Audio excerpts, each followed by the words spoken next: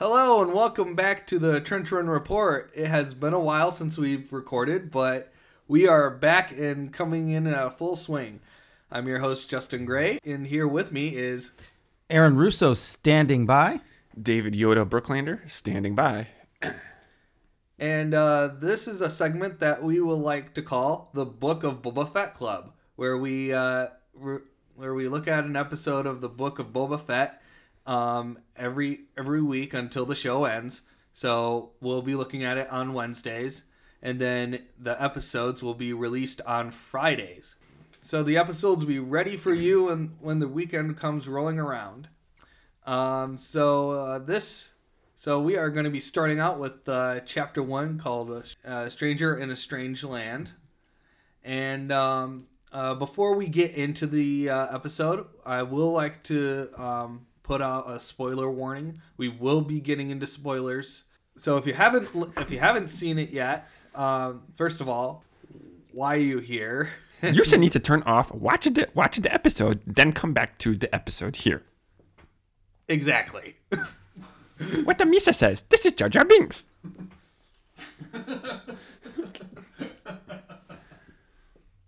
All right. So to start off the episode, we'll have Aaron give a recap of the plot of the episode, and then we'll be getting into our geek chat after that, and then give it a final rating, and then we'll be ending the episode with a question. All right. Well, the episode really, I think, starts out with us going right into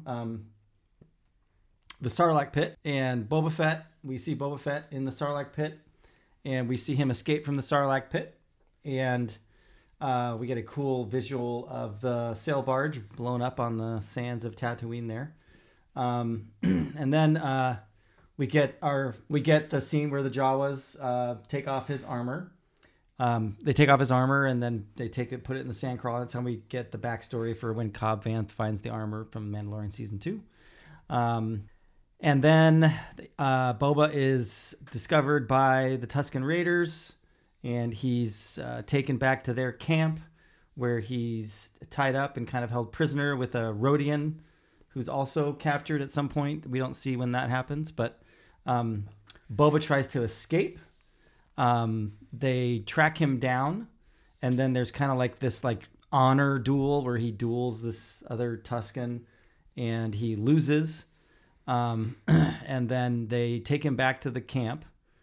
Now I think that's where it cuts, and then we go back to present time or current time, and we get the scene with Boba in Jabba's old throne room, where all the crime lords are coming in to pay tribute. Not sure where the idea came from to have a Wookiee pelt there. That was really stunning to me. I was like, oh my god, is that Chewbacca? It couldn't be Chewbacca, but whoa, a Wookiee pelt. That's pretty dark.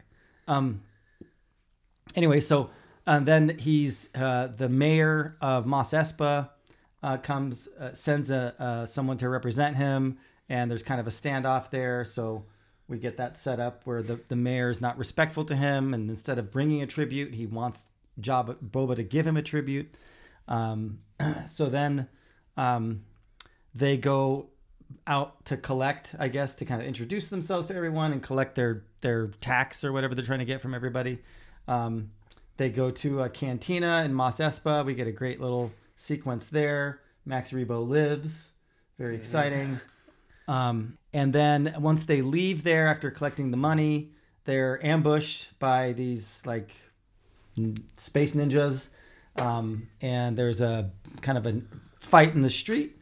And they end up capturing one of the assassins. But Boba is injured in the battle, and he gets taken back to Jabba's palace, where he goes back into the Bacta tank and then goes back into a flashback. We go back to Tatooine, to the time when he'd gotten out of the Sarlacc pit, and he is taken to a location where we see some thugs robbing a moisture farmer of their water. And then the child Tusken Raider who's dragging him and the Rodian along, makes them dig for these, I don't know, sea urchin water rocks or whatever. This is new to Star Wars. And they end up digging, and then they unearth this giant, like four-armed, two-legged, or four-legged, two-armed monster, who I think pretty much kills the Rodian and disables the Tusken. But then Boba defeats the creature, and then they go back to the camp with the creature's head, and the Tusken kid tries to take credit for it, but the leader of the tribe gestures to Boba and gives him some water. So basically, like, he's like, thank you for saving my son, I guess. And so he's kind of accepted into the tribe. That's the story.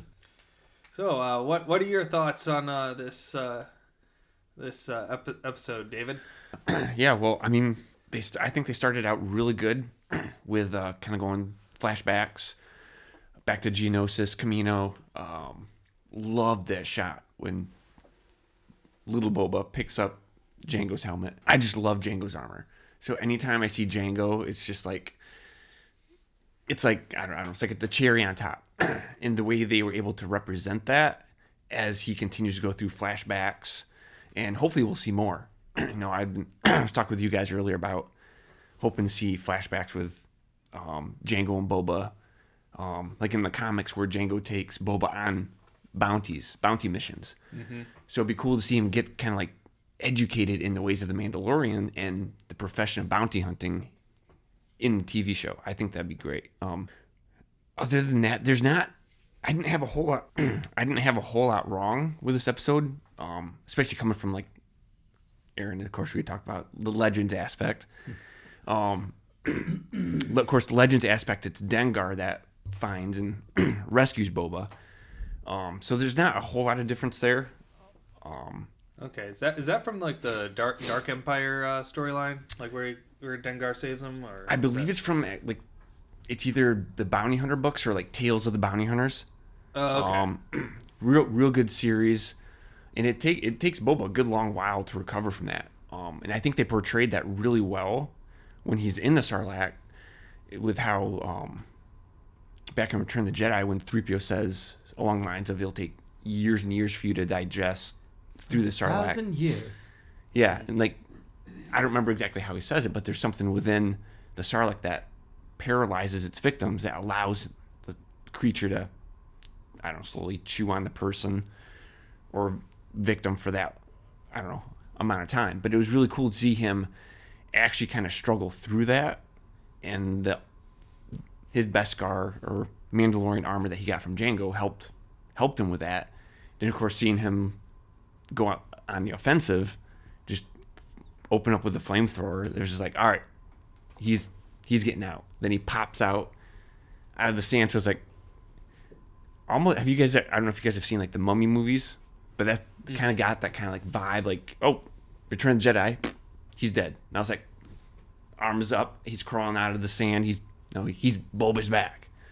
I thought the journey with the Tuskens was interesting, adding a little more culture to kind of what they built or started to build from Mandalorian Season 2. Mm-hmm. So it was kind of cool to see more of that, because of course the only thing we've seen before Mandalorian was from Attack of the Clones, and the only thing we got from that was Anakin sneaking through the Tusken camp, finding Shmi, and then killing everyone. Mm-hmm. So it was cool to see that, and then see that how they have kind of like that warrior tradition, and that when the Tusken leader, no, like you were saying, Aaron, he knows it wasn't the kid that killed the monster. It was Boba. And they kind of start to respect him for that. So it's just kind of interesting to see where they'll take that. Because in Mandalorian, we see him, he's got the Gaffi stick, he's got their slug thrower, and he's got like that black robe. So I'm curious to see where they're gonna go with it. The action was good, scenes with Boba and Fennec were good. I was a little surprised that they let Boba take so much damage in that fight in the city. especially seeing him like how he fought against the stormtroopers with Fennec in Mandalorian. It kind of seemed like maybe they were holding him back or holding him in reserve or trying to show a different side of him. But seeing him like how he fought against the stormtroopers, against these people, it kind of seemed a little strange to me. It was cool seeing him blast that guy off That was off the rooftop with his gauntlet. So great. That guy was gone. No disintegrations. It was cool seeing that chase with Fennec Shand and the assassins, kind of get a little bit of a Assassin's Creed vibe, Middle Eastern, kind of running across rooftops and a little hand-to-hand combat. Then she kicks that guy off the roof. that was pretty funny. Yeah, I thought it was a good start. I'm glad it wasn't a short episode. It was kind of a mid-length one. Kind of hoping that they'll do kind of back to the 45-minute, maybe an hour-long episodes. Yeah, fingers crossed on that. Mm-hmm. Yeah, the only other thing was really that creature that came up out of the sand. Oh, the Clash of the Titans looking one. Yeah. Yeah, 'cause I thought at first it was just going to be like Crate Dragon or something along those lines, because that's all that's ever been talked about as far as the creatures of Tatooine, other than the banthas, the dewbacks, Sarlacc. So seeing something new, I guess, is refreshing, but at the same time, for me, it was just kind of like, okay, kind of what hat did you pull that out of, kind of thing. But of course, if they went with a bigger creature or something, it'd be like, how would Boba kill that with just a chain? Mm-hmm. Got some big Return of the Jedi Slave Leia vibes with Jabba when he's choking the thing out. When Boba was choking the creature. But yeah, I thought it was overall really good episode. So, Aaron, what were your thoughts on it? I was very entertained. I mean, my first time out, the first watching of the episode, like, I try to just, take it as it comes and be in the moment and not really try to, and I was never bored. For me, like, I loved the whole, like there's a degree to which I know that there's been other depictions of it, but we've never seen a live action depiction of what happens to Boba after Return of the Jedi. How did he get out, right? Like, so for me, it was like, I thought it was really cool that they actually just like literally like tied it right into that scene from Return of the Jedi. And we got that visual of Boba in the Sarlacc pit, and we saw how he got out. I thought that was just, for me, like, as a fan of the movies when they first came out, like, just to have that connection shown to me on the screen got me just hooked in. Like, seeing his arm come out of the sand, seeing the sail barge in the background, like, it pulled it into the original trilogy and like made it feel like a part of that story and that universe. I absolutely loved the Jawas and how they were used. I thought that was just hilarious. How, like, here's Boba Fett, like he's like the biggest badass of, like the Star Wars universe, and he's so helpless. And the Jawas just take off all his armor, and he tries to wake up and grab him, and they just smack him on the head and laugh, and they're just walking away like he's nothing. I really enjoyed. I loved even just the cold open, just the part with like showing the images of Jabba's palace all empty with the music and like all of that just really hit really well. I love how that set things up. I really enjoyed all the flashback scenes. To me, were really, especially the first sequence, the first one, just that whole depiction of like what happened to Boba, and like I just think the way they showed him, it really, I felt what, like, you feel like his suffering and his pain and his, like, this guy is just, he's barely alive, like he's struggling to survive. And I think Tamira Morrison just did a great job of showing that.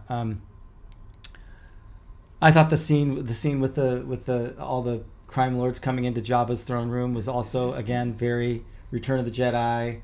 very tying into the original trilogy. I love that, the feel of that, and the vibe of that, and like the joke about I think we're gonna need a protocol droid. I thought that was great. Like, I just think there was a lot of things that worked there.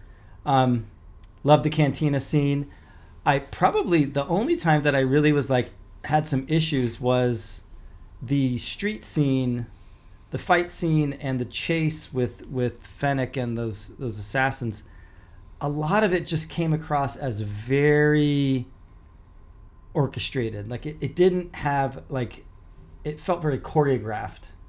I guess is the way I would say it. Like it was cool looking, but it just felt very choreographed. And like the part where they're like parkouring through the rooftops, it looked so choreographed to me. Like it didn't look like they were actually like just running and like trying to improvise a way out. It was like they were doing an obstacle course that they'd been through before or something like that.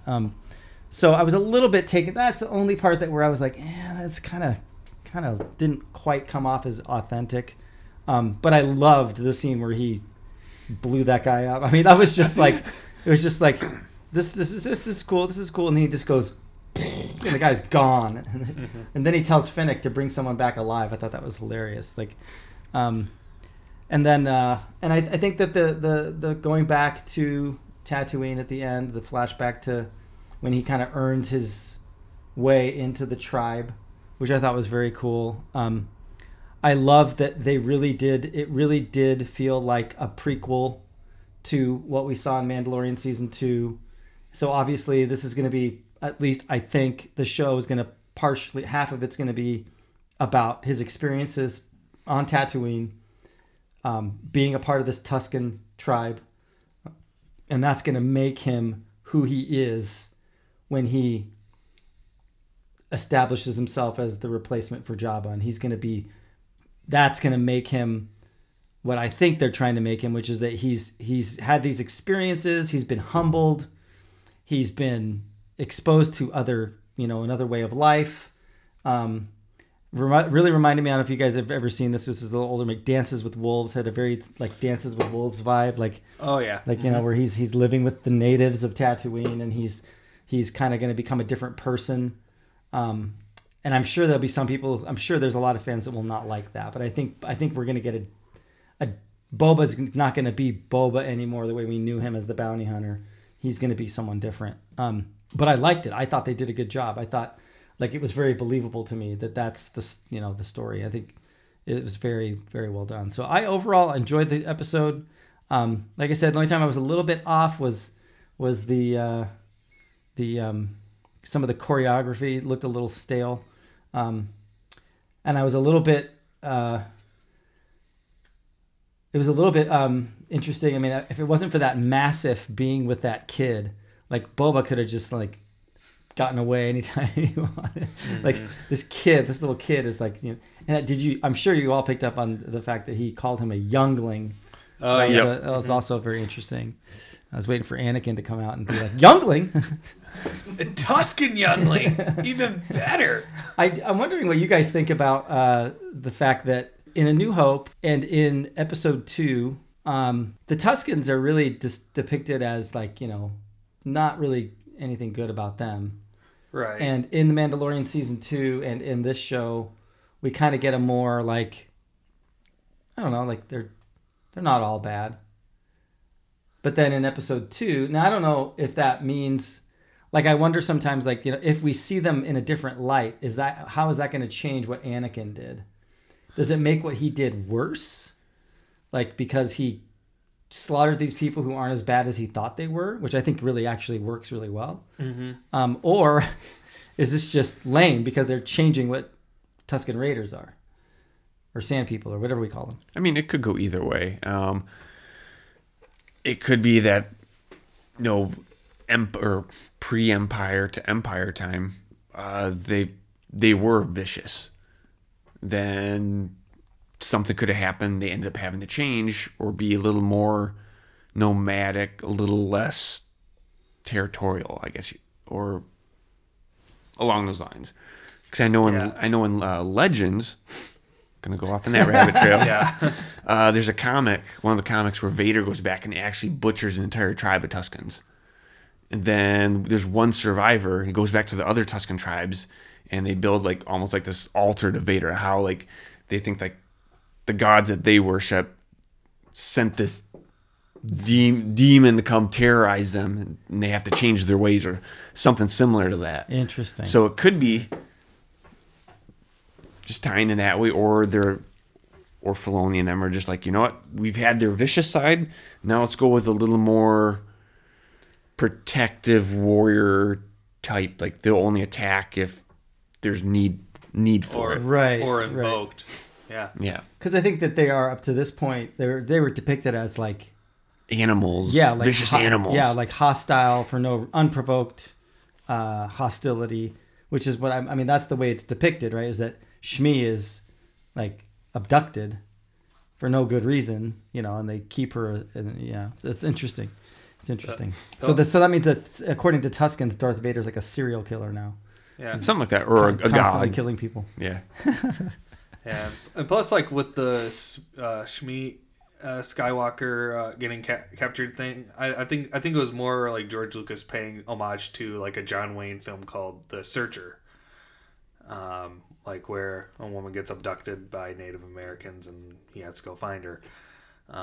So there's that. But yeah, other than that, I do kind of like how they depict the Tusken Raiders like in the Mandalorian, especially in the Mandalorian, like where we get to see a little bit more of their side of life, and I'm really excited to see where they're gonna go with that with the Book of Boba Fett as well. Do you think we'll get more Tusken stuff after the flashbacks? So like we'll still get obviously like the flashbacks, but once those are over, do you think the Tuskens are going to play any role? Like in the present day timeline. Yeah. Right? I feel like if they play their cards right, they can somehow make a comeback around with the Tuskens where they need their help, maybe in the future. But I feel like they might go a different route like after the flashbacks. That's just what I think. I wouldn't say that possibility is too far out of reach. So that the Tuskens get incorporated into the current present day storyline. Yeah, kind of like maybe there might be like a Fremen Atreides alliance. Sorry to reference Doom, but like I could see that happening. But I feel like that's something that they might that is less likely to happen because we are gonna probably focus more on Boba Fett if we even get a season 2 of the Book of Boba Fett. So, what do you guys think about so we have like 2 storylines, past and present mm-hmm. in the story, and I feel like they definitely are.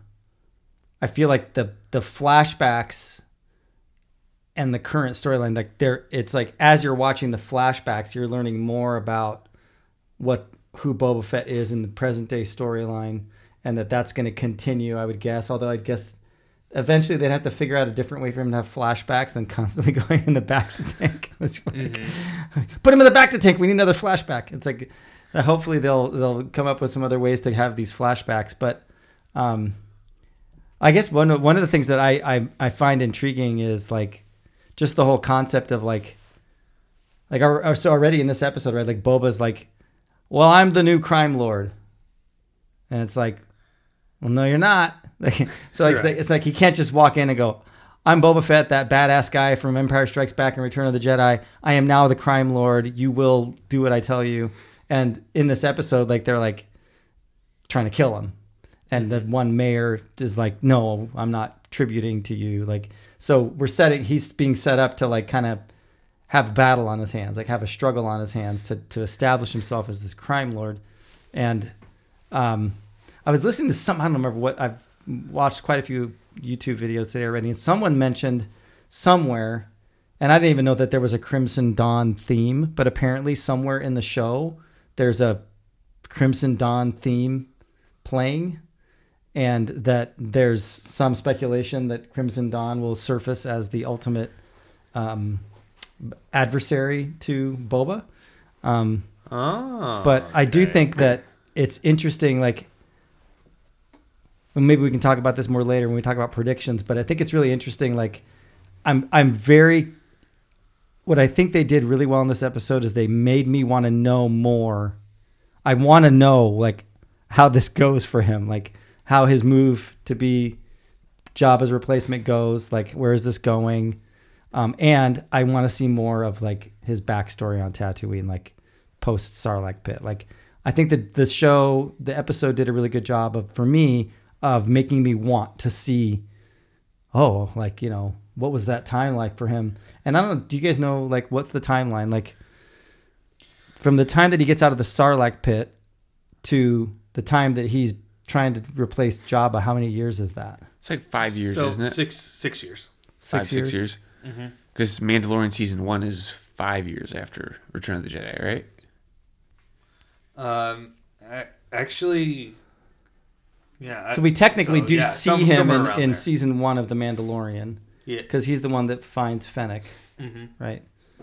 So 5 or 6 years. So that means that there's 5 or 6 years of stories that you could tell about Boba Wandering in the desert. being on Tatooine and being with the Tusken Raiders and all that. And then at the same time, like, I think there's so many cool things they could do with, like, as he, like, because if you think about it, like, in the current storyline, in the present day storyline, right? Like most people would still know the name Boba Fett, right? So as that name surfaces more and more, and it's like, Boba Fett took over the Hutts. Boba Fett, you know, like, you can just see the potential for some really cool storytelling and conflict in the underworld of Star Wars that I think could be epic. And, like, after watching this episode and, like, some of the stuff I've heard, like, I wouldn't be surprised at all if at some point we get Han.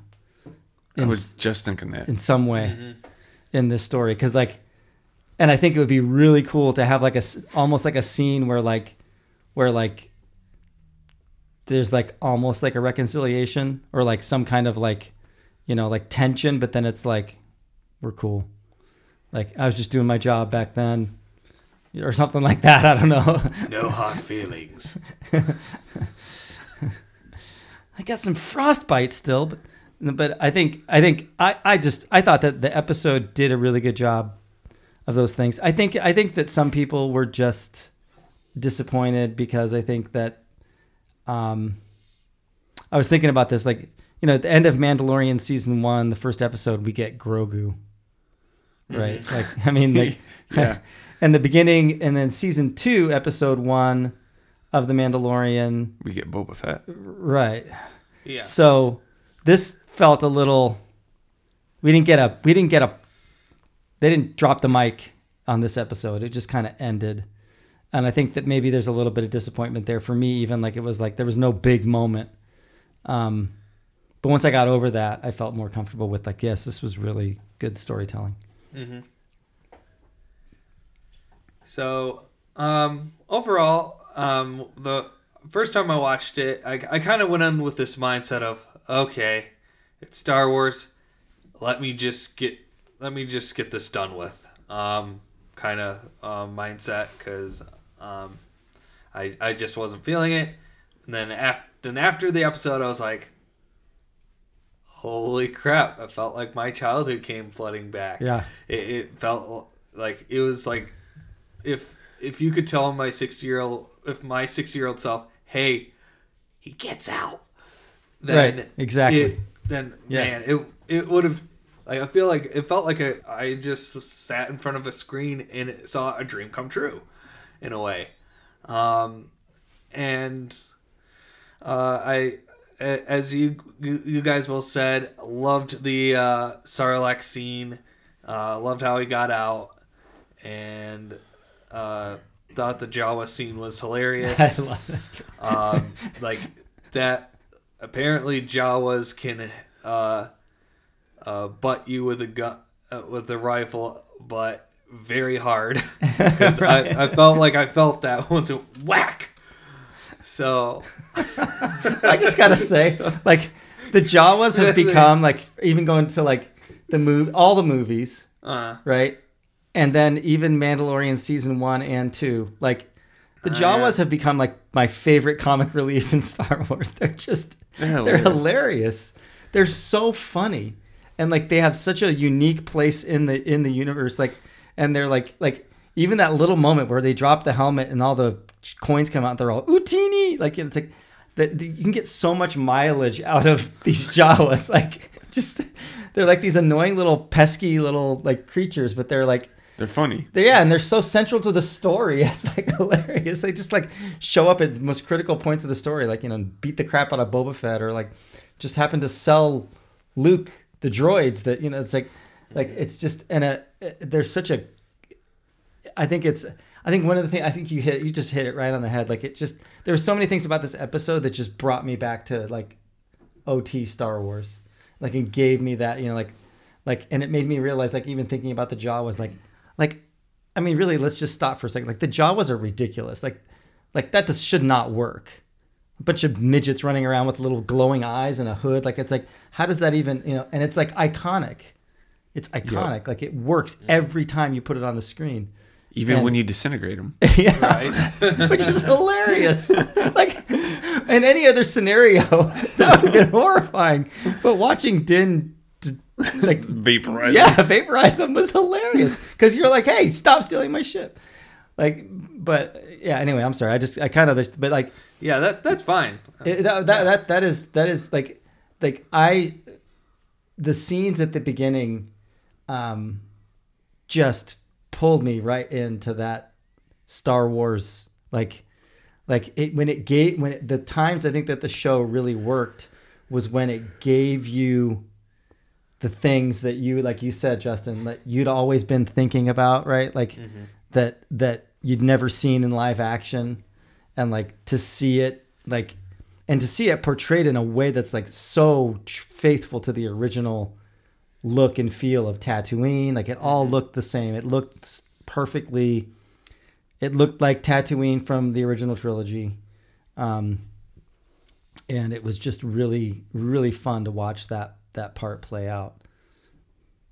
And it was just, it was fun. I thought the scene where the crime lords are coming in to pay tribute, that scene was really cool. It kind of had this like weird Game of Thrones kind of feel to it, which, like, for me, that should be like super out of place for Star Wars, but here it just was like, okay, we get to learn a little bit more about the other crime lords around the area, and not just like from, I don't know if they were from out of Tatooine or not. It feels like some of them are, but like a majority of them aren't. Like the mayor, which I feel like he might be playing a bigger part later on. I can't wait to see where that goes. I really enjoyed like the tributes and stuff, especially like the Trandoshan. Oh yeah, he comes in and goes, "May you never leave Mos Espa." I think it's like, from a Trandoshan, like a compliment sounds like a threat. Yeah. I think all the dialogue in that scene was just so well done. Like, and I loved, of course, the appearance of the droid droid who tortures droids. Yeah. I don't know the official name of that droid, but like the whole vibe of that scene.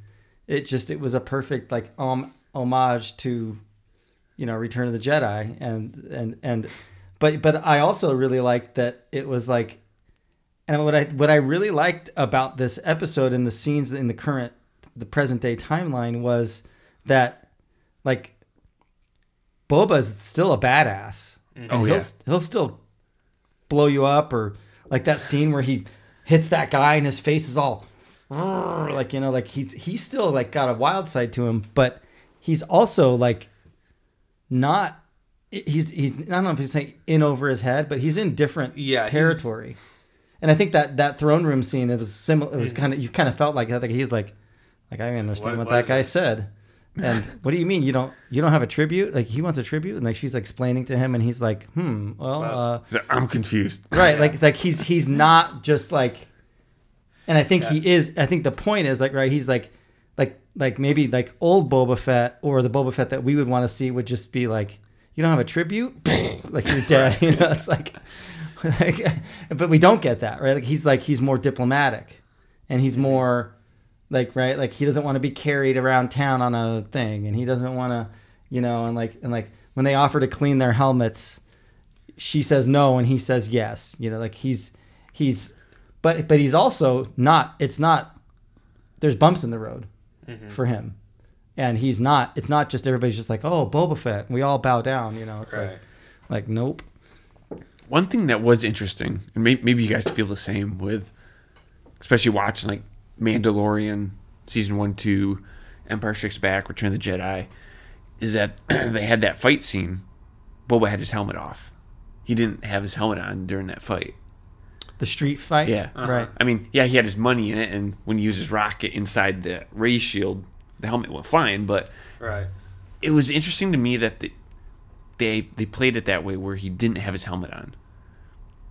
Somebody was speculating that maybe that they put the money in his helmet on purpose, so that when he went outside, he wouldn't have his helmet on, so that he'd be more vulnerable. Now, I don't know. We don't know who those assassins came from, but that was an interesting thought.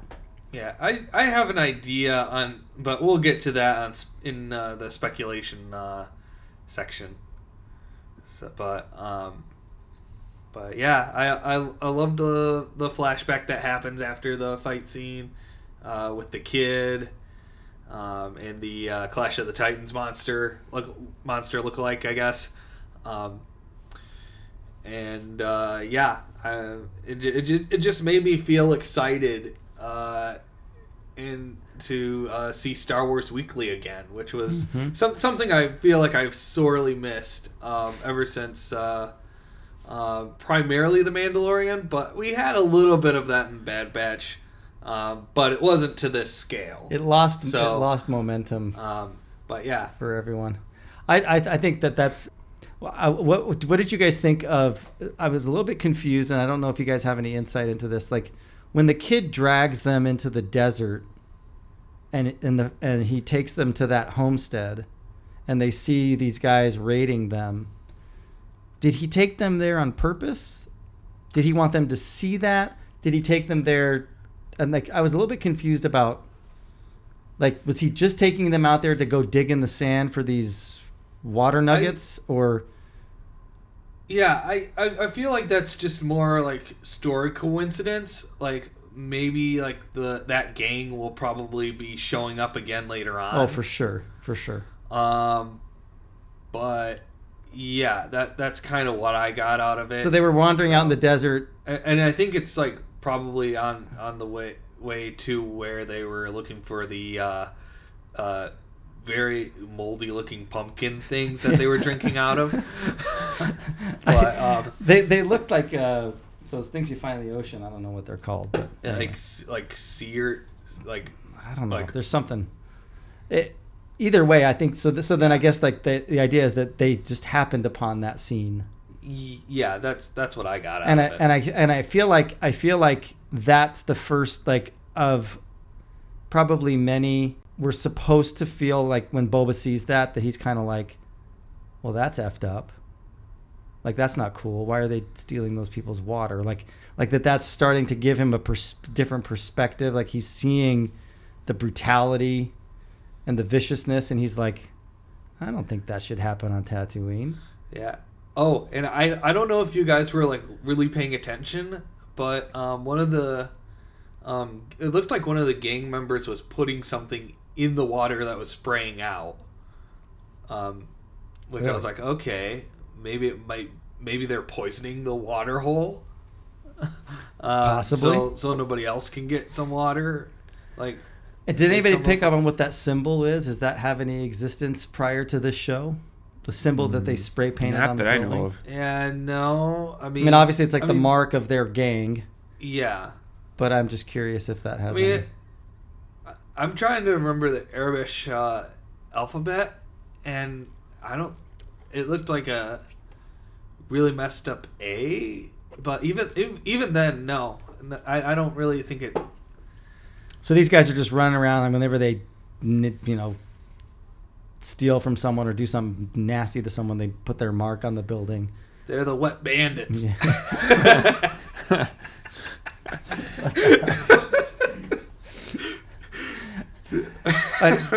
and then what did you guys I was also like a little bit like, so like when he defeats the creature in that fight, right, he could have just bailed, right? Or no? Well, Probably. I guess it kind of depends on where he's at.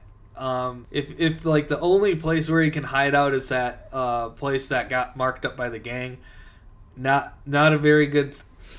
I don't think he'd last very long there, and I don't know where the. So you think he was just like, well, I Yeah. don't have many other options. I think I'll just go back with the Tuscans. Yeah, pretty kind of a much. thing. Though at the same time, he was telling the Rhodian that he could probably get them to Anchorhead, Right. which is like, okay, you know how far that is. So like yeah, I it don't seems like he maybe, because initially, right, he's trying to get away, Yep. know. Mm-hmm. and then he decides, maybe I'll stick around, and I think that's also part of his backstory, right? It's like initially he's like just looking for a way to escape, and then he has a change of heart and he's like, well, maybe I'll stay with these people here. I don't really have any options, so on and so forth. But they never really explained that fully. But I mean, like, I just wasn't sure, like, because I think so the Rhodian was killed, right? I think that's Yeah. pretty Yeah. obvious. And was the Massif killed as well, right? 'Cause I remember like the Massif had clutched on the creature's arm and he like chucked it. I think he died. Yeah. So it was just him and the kid. Mm-hmm. I think so. I Or don't did the remember. Massif come back with him? I No. don't remember. No? Nope. Okay.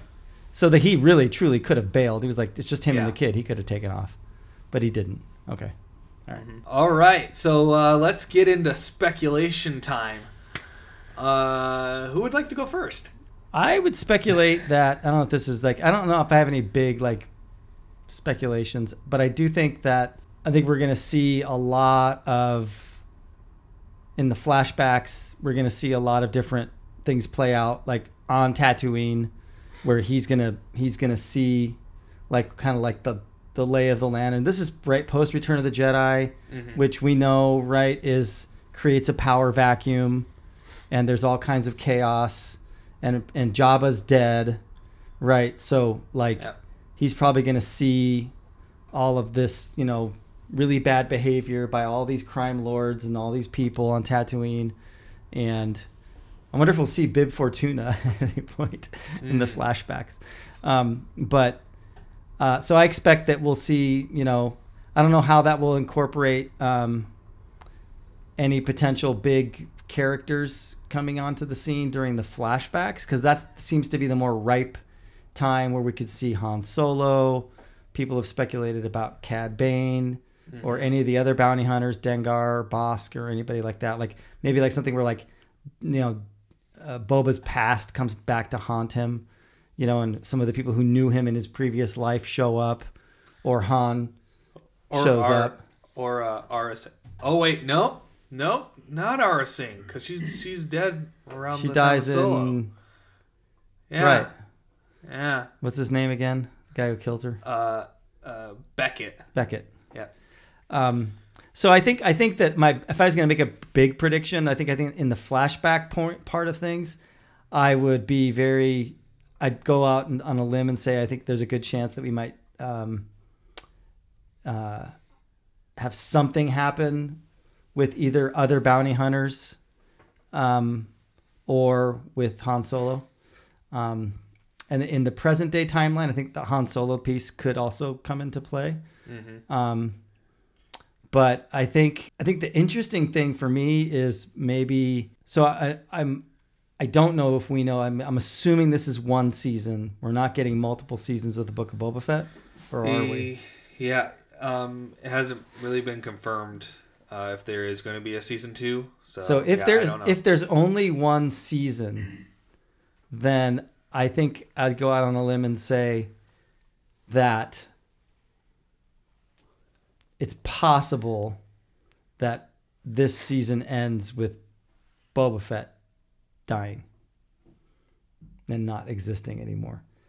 But as I say that, it makes me think that there's certain to be more than one season, and that they could continue to tell. Because I feel like if I'm like, if we're going way out in projections, right? Like if you think about this in terms of the big picture, Mandalorian, Ahsoka, everything, like Boba's character, if he can establish himself firmly as this crime lord, like, because like the Hutts, right?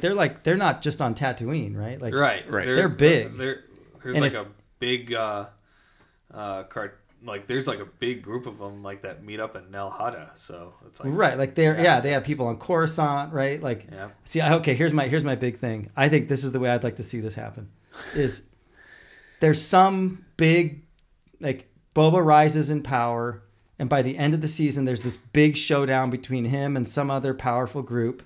Crimson Dawn, the Pikes, or something like that. Yeah. He wins and establishes himself as this galactic crime lord, right? But he has connections to Din Djarin, to Grogu, to this bigger story that's being told, and he's kind of like the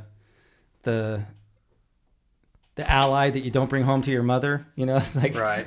He's the guy who you call, but you don't want anybody to know that he's on your side. Like something like that. I think that could be very interesting. So I would love to see something like that where like his character becomes like, he's the head of the underworld for all essential purposes. And that's strategically significant for like going even further out to like any, in the bigger picture, right? Like potentially like Thrawn and Mandalore and all this stuff. It has a lot of potential for that bigger storyline for him to be this ongoing crime lord character, which would be so good. So like, and to play on top of like what you were just saying, like something just came to my mind. I was like, okay, well, what if he gets so big that it caught the attention of the New Republic? And even worse, what if like the New Republic can't get itself a decent enough ground to establish itself as a government where they have to rely on Fett's help? Well, they had their weakening currency was on Tatooine already. Yeah, that's I did notice that as well. The currency was already in circulation in the criminal underworld, so credits will do fine. Right. Now I have to get New Republic credits? Oh! That's it. Watto's coming back. Okay. Yeah. Credits. They're no good here. Oh, yeah? How about New Republic credits? So, yeah. Just thinking of kind of what you're going off of, Aaron. There's 8 episodes, right? For the season? 7? Yeah, 7. So, I think that'd be a great way to go, but I don't think they could do that in 6, 7 episodes. So what I'm gonna pull out of my theory hat is I'm thinking they're gonna intertwine this with Mando season 3. So kind of like how they did it with the TV series The Flash and Arrow, how they did crossovers. They could do episodes where Din Djarin comes in, and then that episode crosses over to season 3 of Mando. Mm-hmm. So even though the Book of Boba Fett could end, it could continue on or switch over into Mando season 3. And as far as like cameos or fan stuff for the hardcore fans, like what they did in Mando season 2. As cool as it would be to see like Han and Chewie come in, and then you get the flashbacks of Return of the Jedi and stuff, I think it'd be cooler is it ties into Mando season 3, Ahsoka, where they're kind of hinting at Thrawn being kind of like the ultimate baddie. Mm-hmm.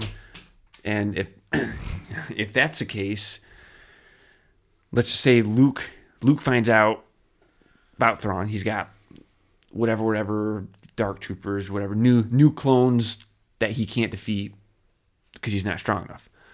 So then they could tie into Legends, which is where when the Solo kids, Jason and Jaina, Jason turned to the dark side, became Darth Caedus. Canon, that's Kylo Ren. In Legends, Jaina went to Boba Fett to learn how to be efficient in killing Force users, even though she was already a fully trained Jedi. So I think it'd be cool where Luke finds out about Thrawn, realizes he's good, but he's not at that point where he's like, all right, I can take on whatever Thrawn has. Where he goes to Jabba's palace and seeks Boba's help. I would be fine with that. I would be fine with that. And then you just cut it. Oh man! I mean, then there'd be cool flashbacks because you could go flashbacks back to the skiff when Luke and Boba are going at it, or you can go further back with like the Legends comics where Boba actually fights Luke at Ben Kenobi's house. So that would be cool too. You give me Luke and Boba again, like because Luke would definitely have beef with Boba, right? Like last time Luke saw Boba, other than Return of the Jedi, right? Like he's the one who took Han, right? Like there would be serious beef there. And you could even play into the Empire Strikes Back comics where the rebel group, they're trying to get Boba Fett to get Han back, even though when you have Crimson Dawn coming back and stealing Han from Boba. Right. So then there's that back and forth with who's going to get Han, who has Boba back That's and why forth. I think we might get Crimson Dawn in this. I mean, that'd be cool too. Yeah. It's a possibility. So let's go with our final score for the episode. I'll go first. So I really enjoyed it. It was fun. It brought me back to moments of my childhood, and it was great to see them getting fulfilled. I kind of liked the direction where they're taking Boba Fett as a character. Is it as groundbreaking as the first episodes of the Mandalorian seasons 1 and 2? No, but I don't really think it needs to be. I like how it's kind of being its own show without trying to give us a super big surprise. I feel like they'll probably do that a little bit later on in the show. For me, I'd give it a good 8.4 out of 10. So, what's your thoughts, Aaron? Well, since I'm not prone to decimals in my scores, I will give it a firm, solid 8 out of 10. I would say that it was definitely strong 8. Like no reservations about giving it an 8. I think that the only reason I don't go 9 or 10 is just because I think it, as an episode in what I perceive and how I perceive the story going, it was really like, truly like just it's kicking off the story. So it's not going to be that 9 or 10 level like payoff. It's just we're setting up the story, we're setting up the characters, we're setting up everything. And I think because of that, it's like it's an 8. Like I didn't have any time where I was just like, honestly, the only time that I was really kind of like, oh yeah, is when he was in the Sarlacc pit. For some reason, that just really hit me. But yeah, 8 out of 10. I thought it was great. I'm very excited. All right, David? Same, 8. It's a good start. They set a good foundation. Not too much wrong with it that I thought.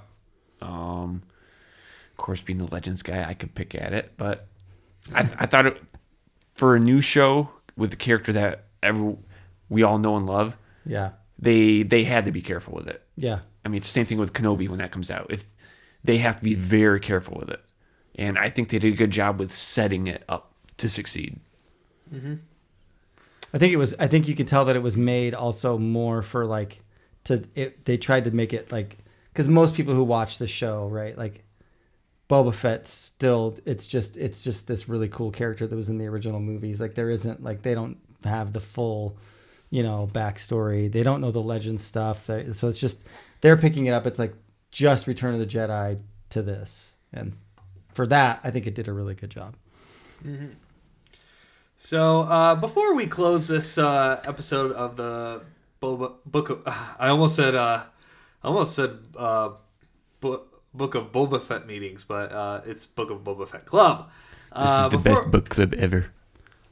Yes, I don't have to read anything. Now I'll be starting chapter 2 next week. But before we close, I would like to ask a question for Aaron and David, and I'll kind of give an answer myself. So we all basically have grown up with Boba Fett in our childhood in some way or form. Okay, so what was your best Boba Fett memory as a kid? It can be anything from the first time you've seen him on screen, time that you played with him as an action figure, or maybe the time you seen him in a comic. Anything's on the table. We'll start with David on this one. Oh, good, because I have mine. All right. Books and comics. There's the Shadows of the Empire comic. Fantastic story. I love it. The comic I love better than like the audiobook and the actual novel is because it goes into things with Boba Fett, which is great because you get stuff from Vader's perspective, Luke's, Han, Leia, Lando, Chewie, Boba Fett. And in Boba Fett's arc through that comic, he has to fight off all the other bounty hunters who are trying to get Han. He sets traps for them. He gets captured. He escapes, takes back Slave One, gets to Tatooine. Bossk and them, they have an ambush set for him. He totally fools all of them. Boba has Zuckuss captive, and he puts him in a spare suit of his or spare armor. So he sends out Zuckuss on a speeder bike towards Jabba's palace. All the bounty hunters think that's Boba. They go chasing after him. They catch up with who they think is Boba, and they find out it's Zuckuss. Meanwhile, Boba's at Jabba's palace with Han. And then there's a part where Bossk and Zuckuss are outside Jabba's palace. Boba comes walking out, and Bossk is like, "Curse you, Boba," or something like that. And he thinks he's so good. Then Zuckuss is like, "Because he's the best." And it has a picture of Boba. He's just like swagger walking past, like, "Yeah, I'm the shit." Then there's another comic. I don't remember which one it is. I need to find it and get it. But Boba goes on a couple different missions, and he uses like all his gadgets, from like wrist blasters, rocket launchers, flamethrower, everything. So you really get to see him use a variety of what he has, not just his blaster rifle. Then there's the book of not the book of Boba Fett, the Boba Fett novels post Attack of the Clone. Oh, okay. So like the Scholastic short novels. Yes. Yep. I did grow up with those. Those are fantastic. I'm hoping to buy the series just because I want to have them, just like the Jedi Apprentice series. It's such a fantastic journey. It really is, and I really hope that they pull from all those books and then put it into the movie or into different material. The stuff in the Clone Wars TV show, it's not bad. Yeah. You get character development, but there's just so much rich knowledge and stuff from those books. The stories are fantastic. He meets up with Count Dooku, Aurra Sing, Dirge. Yeah, I think even at some point he meets up with Asajj Ventress, fights Anakin. Yep. A whole bunch of stuff throughout the Clone Wars. He even attacks Mace Windu in Chancellor Palpatine's office. Yep, I do remember that. Like I remember reading that with anticipation. So that was fun. There's so much there. My favorite Boba Fett memory is far shorter and smaller. My absolute favorite, because being 10 years old when Empire Strikes Back came out, right? So in real time, like Boba Fett, there and gone. Like he wasn't in the movie very long, and there was really very little to go off of. But as an action figure and as a toy, he was popular before Empire Strikes Back even came out. And my favorite Boba Fett memory, I guess you could say, was I had the original Kenner full-size Boba Fett action figure, not full-size, but like large-size action figure. So the jumbo one? Yes. Oh, okay. And that was my favorite of those jumbo figures. and it was the only one. Like all the other figures, like the Vader, and they were all like stiff, like, and they couldn't really pose. And like Boba was all articulated and like. And I think I really have to say that, like, and along those lines, so my favorite memory is that action figure and having that action figure. And, like, I thought that was always one of my favorite toys that I had as a kid was my king-size Boba Fett action figure. And I think one of the reasons for that, and along those lines, like, my favorite, Boba Fett, to me, in terms of a favorite memory, it's like, he's just so damn cool looking. Yep. Like, it's just... He's like, it's literally, I mean, there's a lot of other things going on, but like the way he looks is instantly iconic. And then everything goes from there, right? It's like, he's just instantly iconic. And if you think about like how much he was in Empire Strikes Back, I mean, very, very little. Flash is never probably on the screen for more than 10 or 15 seconds at a time. I don't know how much time total, but very brief. Like, he's in and out, in and out, in and out, in and out. I think it was like 6 minutes of him, like in the entire original trilogy, or something. If you include that sounds about right. The throwaway scene on Mos Eisley. Oh yeah, the special edition. Special edition scene. Maybe. I mean, I think like still within 6 minutes. I think he's just so like there's just a coolness factor to his armor and his appearance, and it makes him just one of the coolest looking things in Star Wars. And so for me, having that action figure was like, that's cool, man. Everybody wants to be Boba Fett, right? All right, Justin, you're up. Okay. So my favorite Boba Fett moment growing up as a kid, it was a very unique one. So one year, for Christmas, my mom got me a big stack of construction paper, like multicolored construction paper. So what do I do with it? Well, I had a friend from school one day come over, and we decided to make Boba Fett armor out of it. So we we taped the armor plates onto our shirts, and then we actually somehow we made like an actual helmet out of the paper that wouldn't fall off. And I also remember my mom getting very upset that we used we basically ran out of scotch tape after that. And there was nothing to gift wrap from. Because we depleted the whole supply of tape from the house just to make these, in which the paper did wear and tear and get messed up. So we had ended up throwing the papered made costumes away at the end. But I just remember I love the simplicity of the design of the armor of Boba Fett as well, because heck, we were able to do that as kids, cut the parts out, cut the shapes of the armor out, put them on, and yeah, it was just so much fun doing that, and that memory just came right back, kind of this week when I was talking to Mom about why I was so fond of Boba Fett, and I was like, yeah, just that memory kind of popped back in, and then she was like, yeah, I somewhat remember being mad about the tape. So I was like, okay. She's still sore about that? I think it was just a look back with fondness. Right. That's awesome. So that will be it for us for chapter 1. Be sure to check us out on Facebook, Instagram, and Twitter. We'll be posting updates on our show as we go along. And we will be back next week for Chapter 2. Yeah. Until then, may the Force be with you. Always.